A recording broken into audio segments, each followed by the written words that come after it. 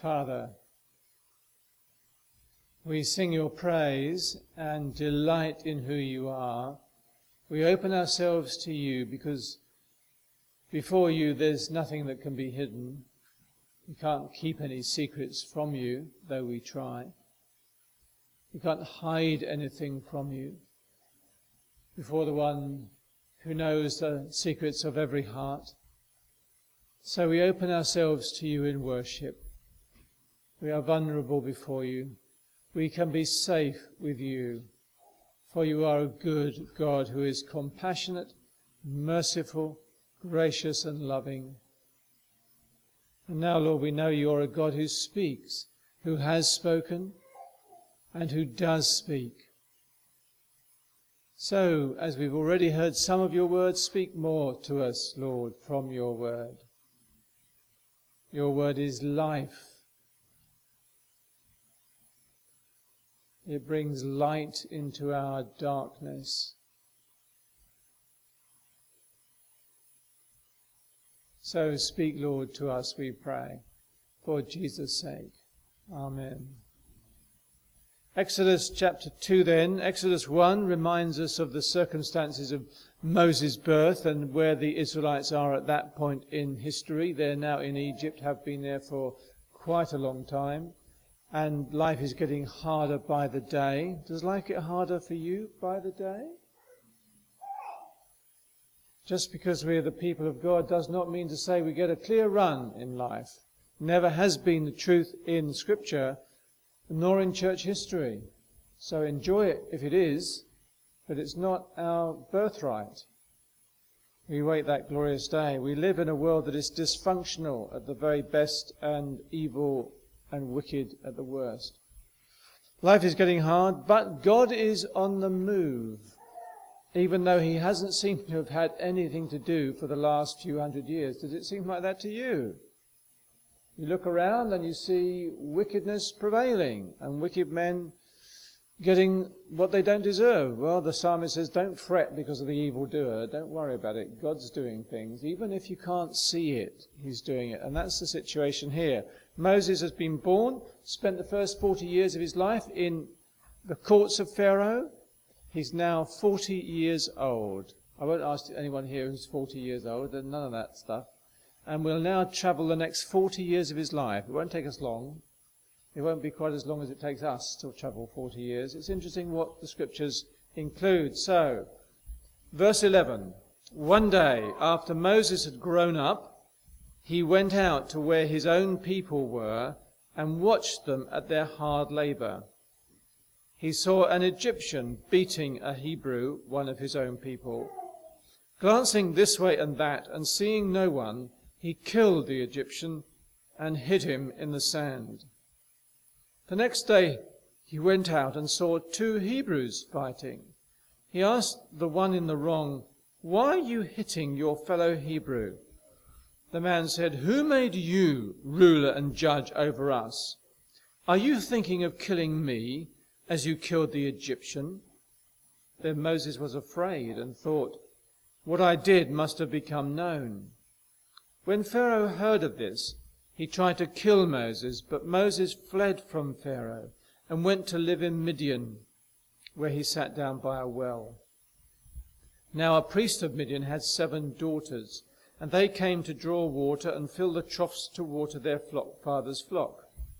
Some shepherds came along and drove them away, but Moses got up and came to their rescue and watered their flock.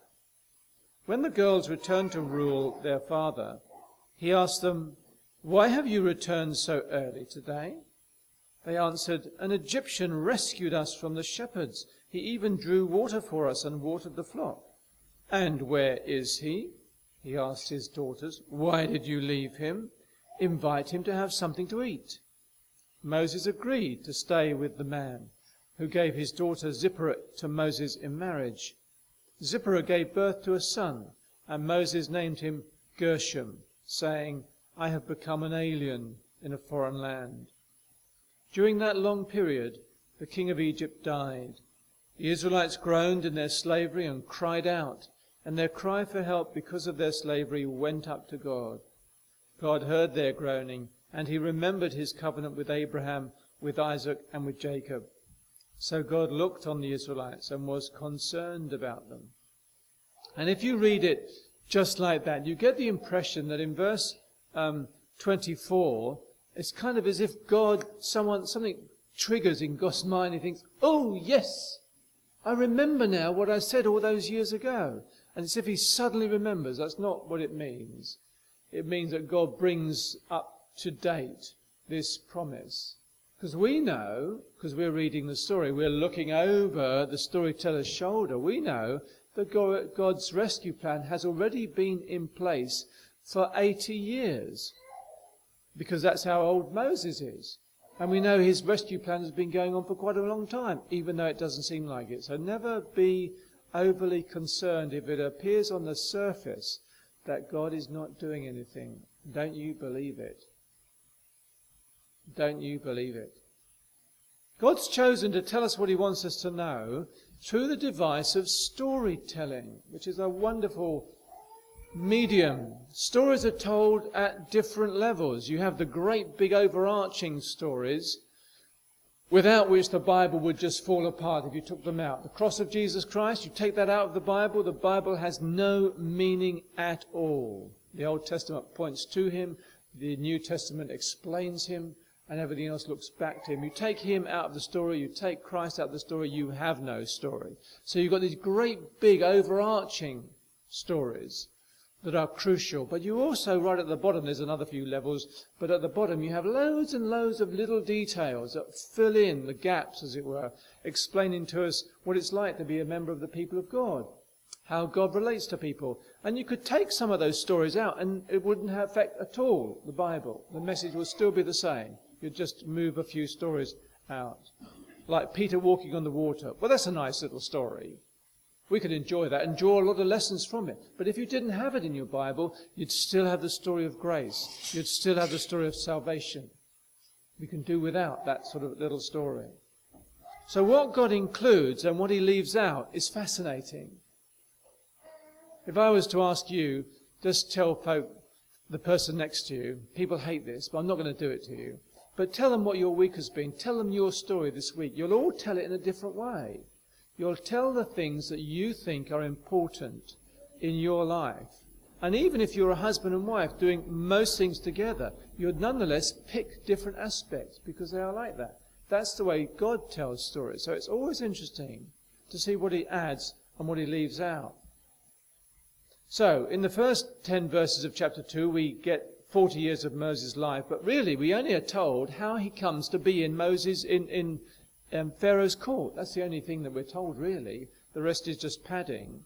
And then we have 40 years again here, but it's interesting what he includes and what he doesn't include.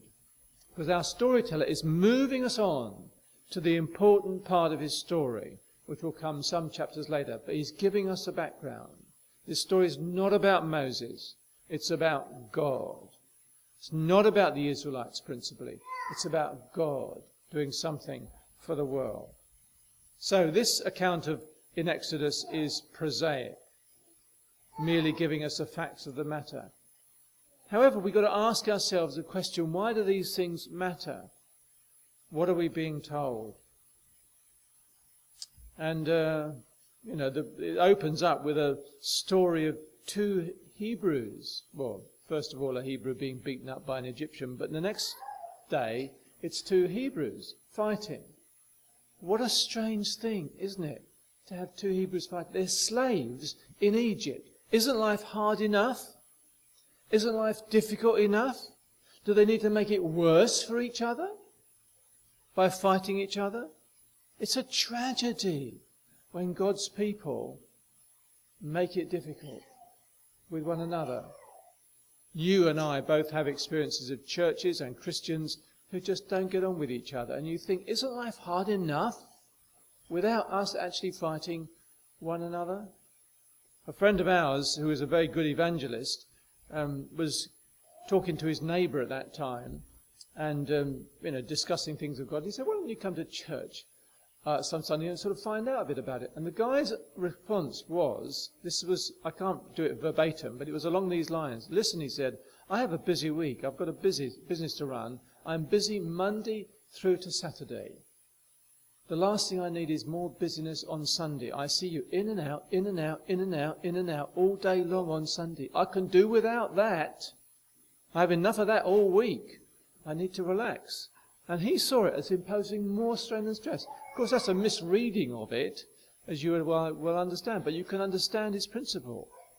And people outside are crying out for grace, mercy, peace. They better find it in the church, because they won't find it anywhere else. So when we're at each other's throats, it's not a good story. By this time, as Stephen tells his hearers in Acts chapter 7, Moses was educated in all the wisdom of the Egyptians and was powerful in speech and action. And further he says that Moses knows that the Israelites are his own people who would realize that God was using him to rescue them. But he's about to find out that they didn't believe that. But what we must assume, having got to this point in the story, is that Moses has remembered what he's been told at his mother's knee. We talked about that last time, didn't we?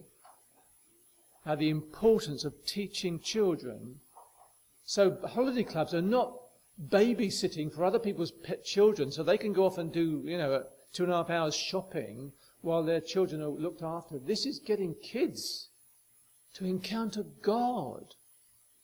Whether they're 3-year-olds or 11-year-olds, they can encounter God. So do be praying for those in your midst who are looking after them. It's not a babysitting service. It's not just entertainment. It's not about pictures and paintings and funny games. It's about encountering God through the devices of painting and pictures and funny games. But it's encountering God. If they don't encounter God, it's a waste of time, isn't it? And they can encounter God. Their little hearts are open. They need to be inspired. So Moses has remembered what he's learned at his mother's knee, despite all the layers of sophistication that the Egyptians have put upon him.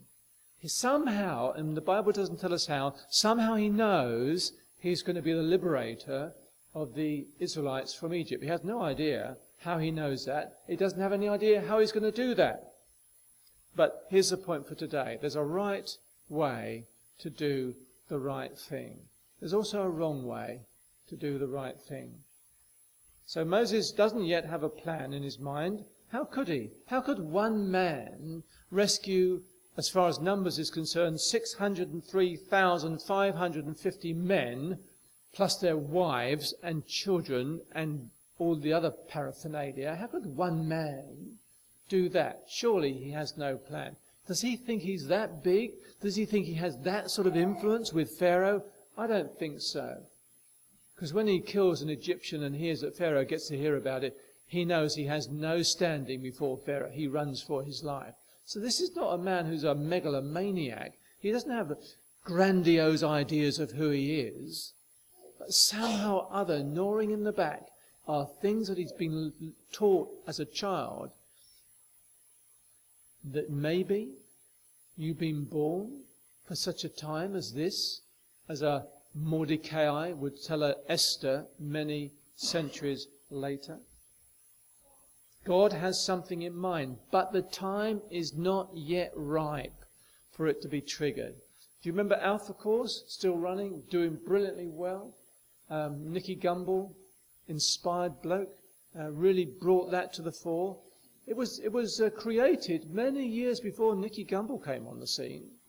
And I believe I know the person who had a hand in writing it. And it served a local church in London, South London, for quite a few years. And then, basically, as these things often do, gathered dust on shelves until Nicky Gumbel came along and in one way or other rediscovered it, dusted it off and thought, this is great. And took it on because it was God's timing. There's something about God's timing. You can struggle and struggle and struggle, but when God says, now, suddenly, woof, it all takes off in a way that leaves us gasping. The time is not yet. Things have to happen before Moses will be ready and the circumstances will be ready. You can't push God to do anything.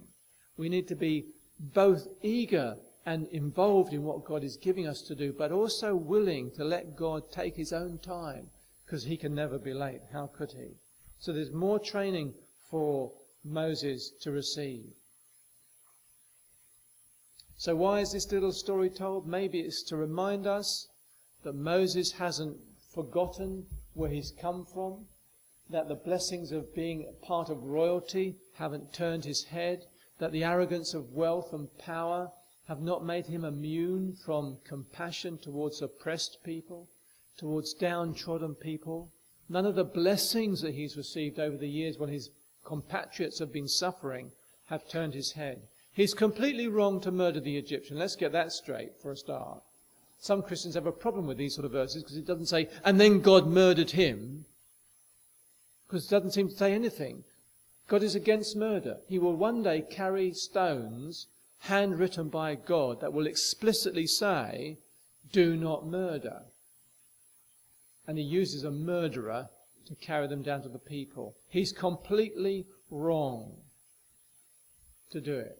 But God does not at this point do anything about that. He's just recording this stuff. So often in Scripture you find things recorded without comment.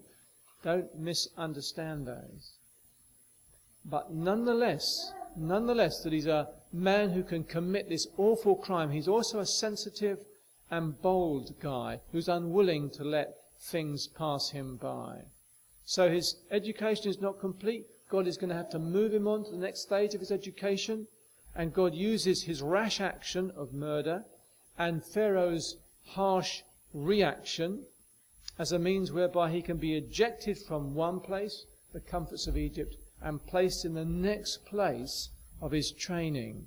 God uses all sorts of devices to get us to do what he wants us to do. He's not manipulating us, but he can bring us around to wherever he wants us to be. Have you ever experienced that? Where you feel that God really opens a door for you and you make decisions on the basis of it and you walk through it and suddenly you find the door closed. But now you've left where you were and you feel stranded. Perhaps the thing wasn't that this is the right thing, it was to get you out of that and on the move. Where you're thinking, now what? I can't go back to where I was before. What now? That's been Lynn and my experience on more than one occasion in our life. We really felt this was what God was going to do. He opened the door wide and said, walk through it. So we opened the door wide, walked through it, the door slammed behind us, and we're out in the cold. And God says, it all sort of evaporated. It was to get us out of where we were in order that we could discover what God had next for us.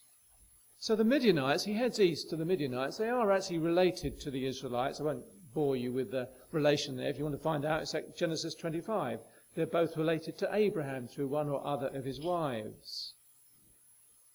But you have these grand stories that he leaves one place and then sits down by a well, as our narrator sort of ties it down to one place. And here you have Moses. What is he thinking? This is a city guy who's now in the country. City guys don't handle the country very well, do they? I'm a bit of a country guy when I go to London. I get a bit nervous about that. Well, city people, when they come and stand in the middle of a field or in a wood, get very nervous because there aren't any buses, trains, coffee shops and things, and they get very nervous about that. It's true. You like your culture. He's a city guy in the country. He's completely out of his normal environment. What's more, he's an alien. He's an Egyptian, the powerful people of the day, among people who are not Egyptians, who may well not like Egyptians. So it's a nervous sort of place. He's unable to go back to his adoptive family now because he's a wanted murderer. And he can't return to the Hebrews because they're slaves. He's a man with nowhere to go. This is not an easy situation. He has no experience of living off the land. He has no connections anywhere. His future looks utterly bleak.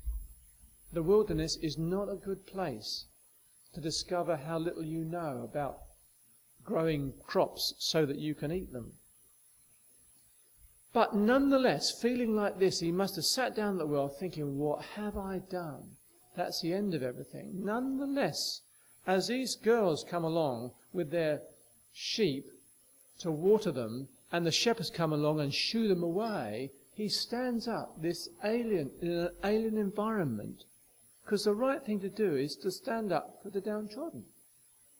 to have compassion for the weak. And even though his life has just fallen utterly apart, he sees what needs to be done. God is doing something deep in this man's life. He's going to take any arrogance that may be there, any self-confidence away, but he wants compassion.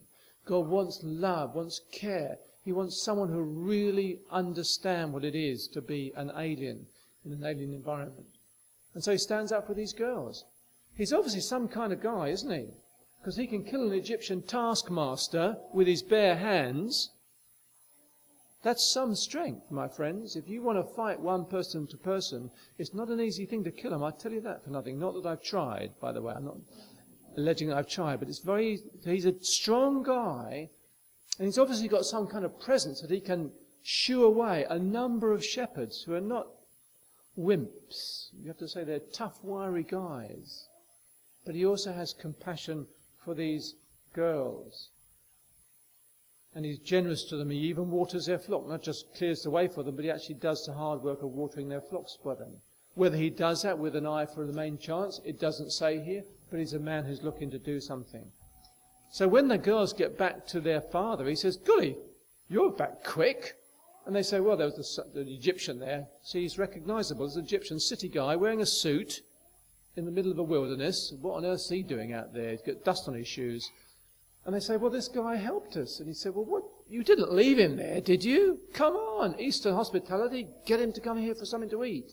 It's interesting. Have you ever been asked to do something in church? Oh, well, just fill in for 6 weeks, and 27 years later, you're still doing it?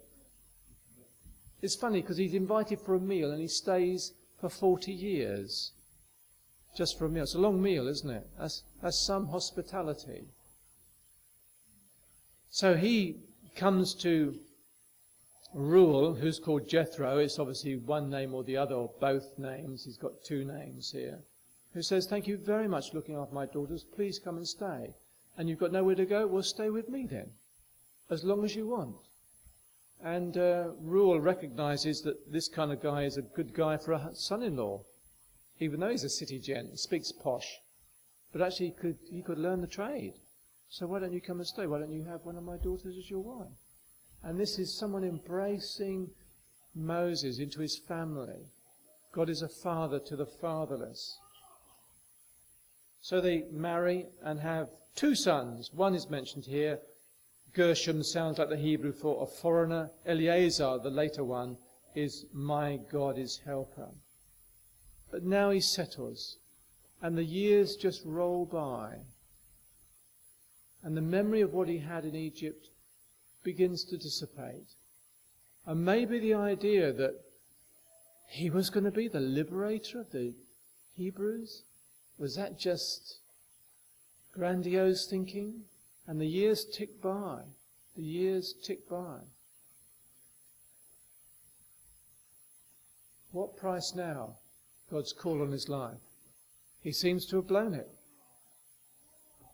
What occupies his thoughts as he spends those lonely nights on his shepherding vigil in the wilderness? Has it all passed him by? Was that it? Was that his one chance? Has he blown it? And now this is what life is all about. He can never reconnect with his genuine family. He can't connect with his adopted family. But God is working things out.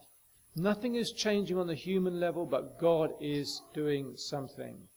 3 things need to happen before God says, now is the moment. He's still waiting for things to work through. And when the time is right, all things will come together. And in the meanwhile, this is not waiting in a doctor's waiting room where you're just flicking through the latest Geographic magazine or some other sort of magazine there, thinking this is just idle time. What we're doing now is actually God's training time. Every day for us is training for the next thing. It's not idle. Because it's not saying, well, wait until another month and then I'll give you a shout. So do whatever you want in the meanwhile. This is on-the-job training. This is apprenticeship. This is what God does. So here are the 3 things. The sins of the Amorites have to be completed. God said to Abraham many years before, 400 plus years before, the sins of the Amorites are not yet complete. When they are, your family will come back here. So it looks as if the sins of the Amorites are complete. Not that they committed all the sins they could possibly commit, but God's going to say, enough. They've had enough time to repent and they're not going to do it. Now's the moment when they're going to be sorted out. That time is coming. So that one is coming together. The Egyptian king who wants Moses dead, which would be disastrous because that would frustrate God's purposes, needs to be out of the way. He's just died. During that long period, the king of Egypt died. That's number 2.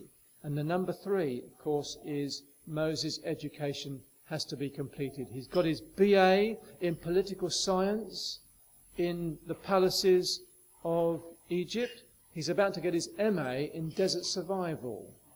And he needs both of them. The one won't crack it. He needs both of these things.